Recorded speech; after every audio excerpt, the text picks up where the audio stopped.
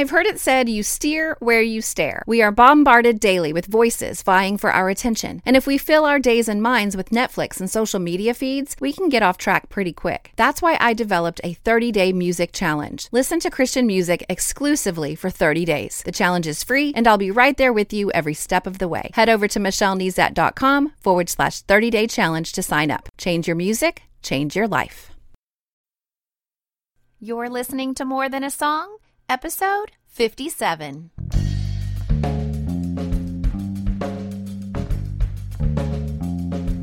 Hello, and welcome to this episode of More Than a Song. My name is Michelle Nezat, and this is the podcast dedicated to helping you discover the truth of Scripture, hidden in today's popular Christian music. My goal is to teach you to connect portions of God's Word with the songs you're singing along with on the radio, to help you meditate on truths that will transform your way of thinking and ultimately your life. This week's song, Praise You in the Storm by Casting Crowns, was released in 2005, but it still plays on the radio. And when one of my listeners, Skylar, requested the song last week, I didn't even hesitate. But as I was researching the story behind the song this week, I kind of do that every week. Sometimes I share it with you, sometimes I don't. But I learned this week that Mark Hall, the lead singer of Casting Crowns, wrote the song after really meeting and connecting with this little girl named Erin. And I'm going to link to the interview with Mark. There was an interview that he had done for a radio station, and they posted it on YouTube. So I'm going to link to that in the show notes. It was a really powerful interview, and it's really worth listening to when you have a chance. And you can also find videos on YouTube of Erin giving her testimony in her own words, too. But Erin had cancer that God healed, but eventually cancer returned to her body, and she died. And Mark and the band had a special relationship with her and her mom, and he was actually in the midst of writing this song for her when she died, and so she never really got to hear it. So the song is written with Erin in mind, and also kind of that great faith that Mark saw in her mom as she kind of walked through this process. But the song itself was released on the radio just as Hurricane Katrina hit Louisiana. And although I live about 100 miles from Louisiana, I'll tell you this, the tragedy of Katrina affected our state in a profound way. And really it's for us in Louisiana, it's Katrina and Rita, because just weeks later, Rita hit. Katrina's to the east of me, and Rita hit to the west of me, and our state really suffered during that time. And this song really became part of the soundtrack of our lives. I mean, people were listening to it and talking about how profound it was, as if the song were written for us during this season. And then Mark actually mentioned that in this interview that I'm going to link to in the show notes. But he talks about how amazing this was to him because God knew in advance how he planned to use the song. And then he goes on to say that although he walked with Erin and her mother Lori through her tragedy, he said, we're amazing in our advice, and it gets real when it's you. And then he kind of got choked up and talked about the fact that he and his wife adopted a little girl named Hope from China, and I think she's got some physical needs. And so this song took on a whole new meaning all over again for him. And I was really thinking about that this week as I was considering my podcast. I think that's true of the very nature of this podcast. I've mentioned before that although I've reviewed, at this point, this is episode 57, so 56 songs, because the first episode was just kind of the story behind how I even kind of came up with even doing the podcast. But, when Skylar listens to this song this week, he's thinking of what the song means to him, and it was powerful enough to become part of the soundtrack of his life, and he wanted to know where I would go with it as it relates to God's Word. And I can almost bet it ministered to him in a very specific way. And of course, God uses one song to mean so much to so many, no matter the songwriter's original intent. And just like Mark explained, he was just, of course, he wrote it with Erin in mind, becomes the part of the soundtrack of the lives of people who went through hurricanes Katrina and Rita. And then, and then it lives on and on because it's continuing to be played and people are continuing to be ministered by it. I'm sure he thought of those very words as he recently went through his own struggle with cancer, and he had a kidney removed and all of that. So again, his original intent, the songwriter, but God had bigger plans for it ongoing plans. So if we can understand that, you're like, okay, I get that. A song can mean something different to different people at different seasons of their life. It shouldn't be that big of a leap for us to understand that that's really how God's word is for us. Hebrews tells us that God's word is alive. It says, for the word of God is alive and powerful. It is sharper than the sharpest two-edged sword, cutting between soul and spirit, between joint and marrow. It exposes our innermost thoughts and desires. So as we're considering that a song is very meaningful to us depending on our circumstances, but when you take that to the depth that God's word is alive and powerful and can cut through our mess. It can rightly divide your storm to expose your innermost thoughts and desires so that eventually we can take those thoughts captive. In 2 Corinthians, Paul says that we destroy arguments and every lofty opinion raised against the knowledge of God and take every thought captive to obey Christ. So the word of God slices through and exposes our innermost thoughts and desires so that we can then take those captive in obedience to Christ. But how do we do that? How do we take every thought captive? And really it ends up being by surrendering to God and allowing Him to change the way we think.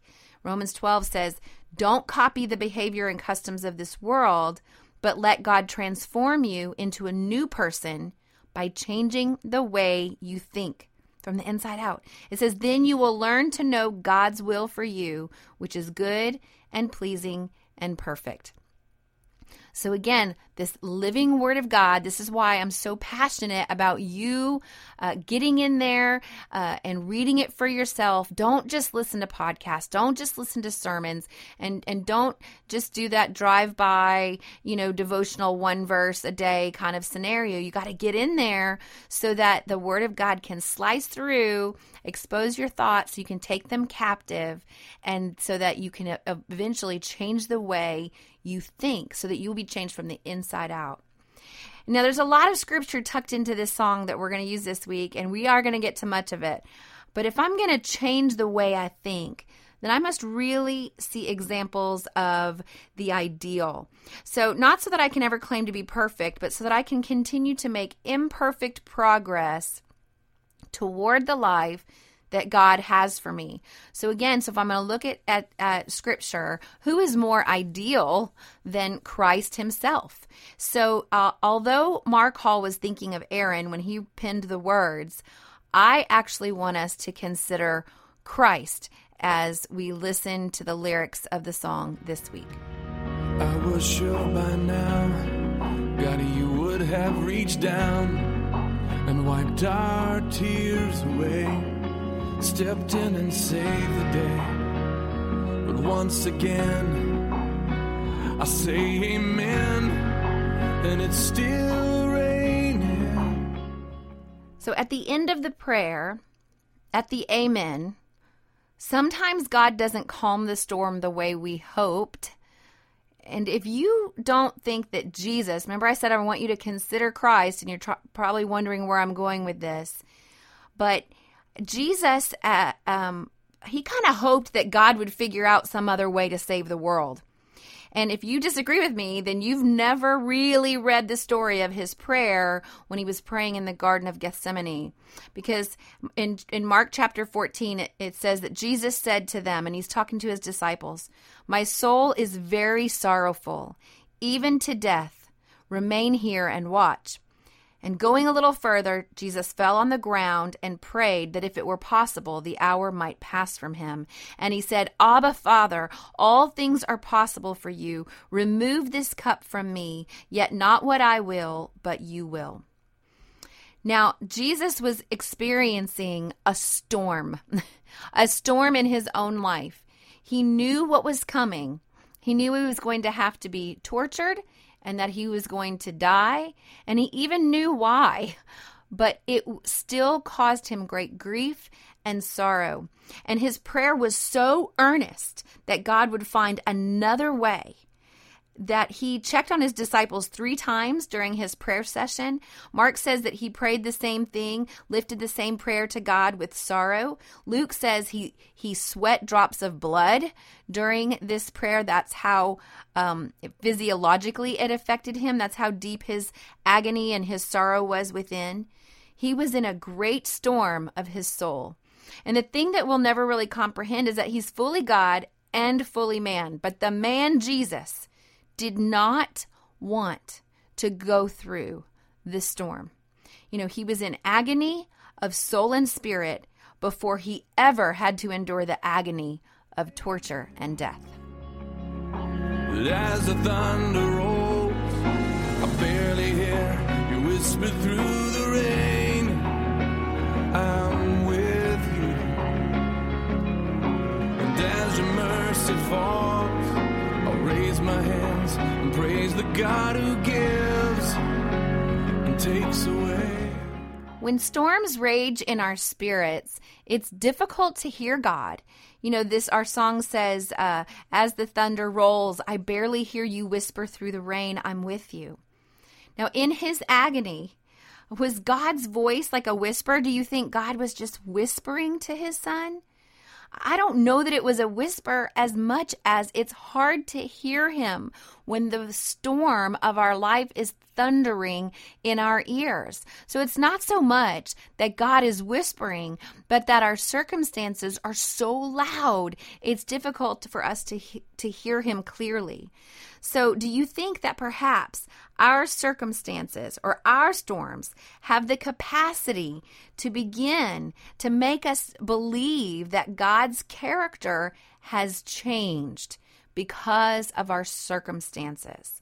So if we continue, that's a question that I really want to ponder, because if we look at Christ, if we continue to consider Christ, we see him later on hanging on the cross and crying out, my God, why have you forsaken me? Now, how can that be? How can Jesus ask, or how can he say, why have you forsaken me? Because in the Old Testament, God promised over and over and over again that he would never leave us or forsake us. So I don't think that he's going to change his mind, that he was like, oh, except in this case, then I'm going to go ahead and forsake. And I don't think that his character has changed, but I do believe, this is what I believe, that the storm was so great and the agony so severe that Jesus, the man, felt like God had forsaken him.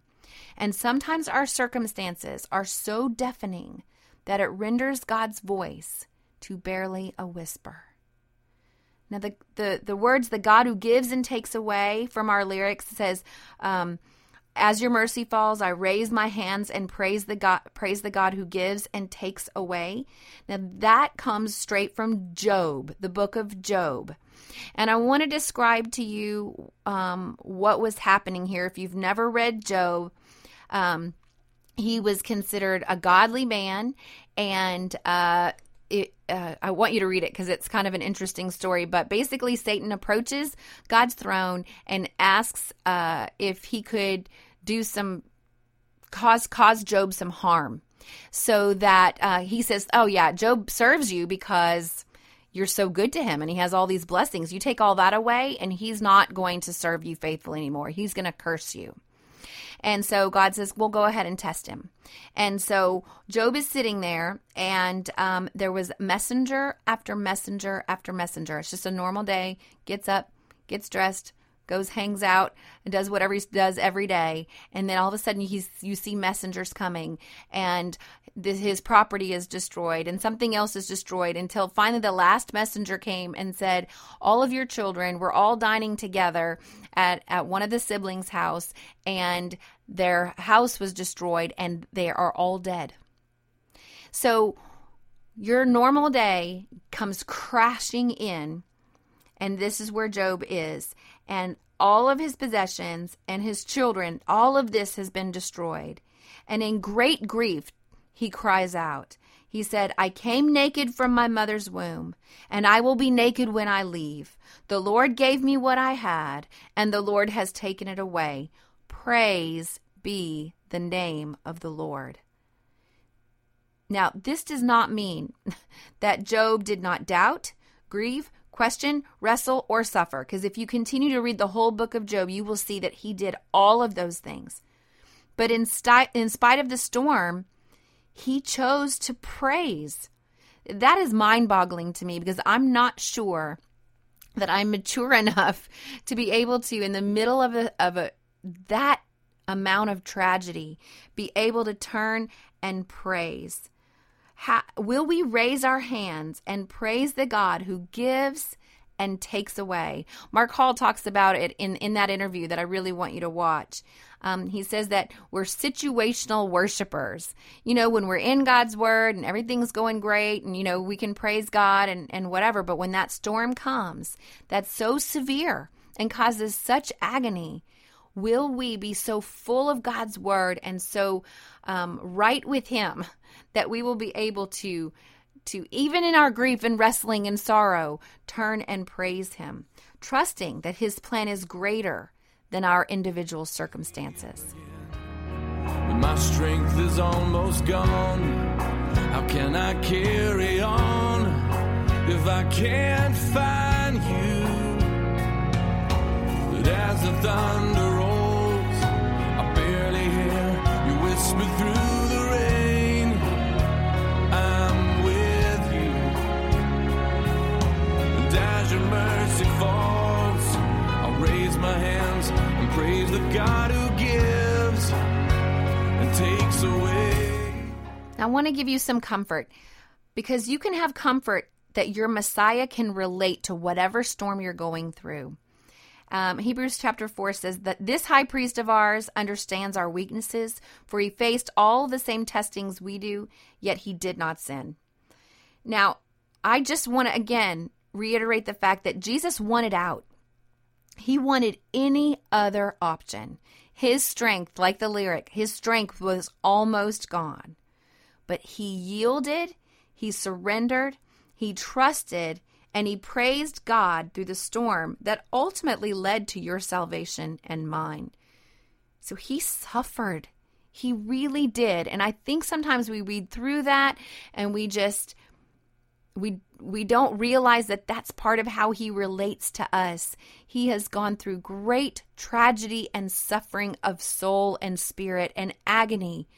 And it just like us, he can understand our weaknesses because he faced the same testings that we do. I lift my eyes into the hills. Where does my help come from? My help comes from the Lord, the maker of heaven and earth. I lift my eyes into the hills. Where does my help come from? My help comes from the Lord, the maker of heaven and earth. I lift up my eyes to the hills. From where does my help come from? My help comes from the Lord who made heaven and earth. He will not let your foot be moved. He who keeps you will not slumber. Behold, he who keeps Israel will neither slumber nor sleep. The Lord is your keeper. The Lord is your shade on your right hand. The sun shall not strike you by day, nor the moon by night. The Lord will keep you from all evil. He will keep your life. The Lord will keep your going out and your coming in from this time forth and forevermore. That is Psalm 121. And so the lyrics in the bridge, when you're singing these words, in this bridge, you are singing the very words of the Bible. And that's one of my favorite things about Christian music, is when you have the opportunity to sing the very words of Scripture in the lyrics. You are truly, truly hiding God's word in your heart as you're able to sing those lyrics. So don't forget to take the next step. Read those lyrics in context. I just read all of Psalm 121 to you. It's just 8 verses. So spend some time there. Read it for yourself. Look at the words. Use it as a prayer to God. Praise him in the storm. What do you say? Well, praise him for making heaven and earth. Praise him for being our keeper. Praise him for being our help. Praise him for the promise to keep us from evil. Praise him for keeping our life. When we lift our eyes, Like our Savior did to his Father in the garden, in prayer, we can ask him to calm the storm because even Jesus did that. In the very most important storm of all eternity, he asked him to calm the storm. But may we also make imperfect progress toward the pattern of our Savior to surrender to God's will, even in the midst of our agony. So what's next? Well, considering that Easter is upon us, I think spending some time in scriptures highlighting the last days of Jesus' life and kind of into his resurrection would be a great start. You can consider his time in the garden as you listen to this song on your playlist. You can meditate on the Psalm of Praise in Psalm 121. Again, it's just 8 short verses. But in addition to that, I've created a resource this week that I would like to share with you. It actually takes Psalm 22 and it gives you some cross references in the Old and New Testament, because if you've ever read Psalm 22, it really points to the crucifixion of Christ. It starts out with that, my God, why have you forsaken me, that I alluded to earlier. So it's just one more resource that I want to make available to you.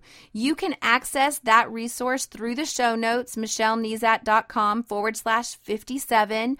Or if you want to access that right away, just go to michellenezat.com/57 download, and you'll go right to the page where you can get that resource. And then while you're in God's Word this week, let me know how you're doing. Email me, michelle@michellenezat.com. You can hop on Twitter or Facebook. Let's talk about what you're learning. Or you can leave a comment on this week's show notes, michellenezat.com/57. Just a few quick announcements before we leave today. I want to personally thank you for listening with a gift. I don't want you to have any excuses for not having God's Word front and center every day. So just log on to my website at michellenezat.com, subscribe with your name and email address, and I will email you memory verse resources each week to display on your smartphone, your tablet, your desktop, or print out and place in the best location for you. It is just a small token of my thanks and hopefully a useful tool to you. And I want to shout out to Shannon from Arkansas and Allie from Michigan. These are my newest subscribers to my website. Welcome. And then don't miss an episode of my podcast. You can subscribe to it in iTunes. And while you're there, would you mind leaving me a written review and a star rating? It encourages me, but it also helps me stay visible to new listeners. And as always, if you take the time to review my podcast, I will take the time to personally thank you right here on the podcast. Well, that's it for this episode of More Than a Song. Next week, I will use Hawk Nelson's Drops in the Ocean to lead us back to God's Word. If you liked this episode, would you mind sharing it? I've made it really easy. With just one click, you can share via Facebook, Twitter, or email. Just head over to michellenezat.com/57. While you're there, I'd love to hear from you. Click on comment to join the conversation. Until next time, take time to meditate on God's Word and consider His ways.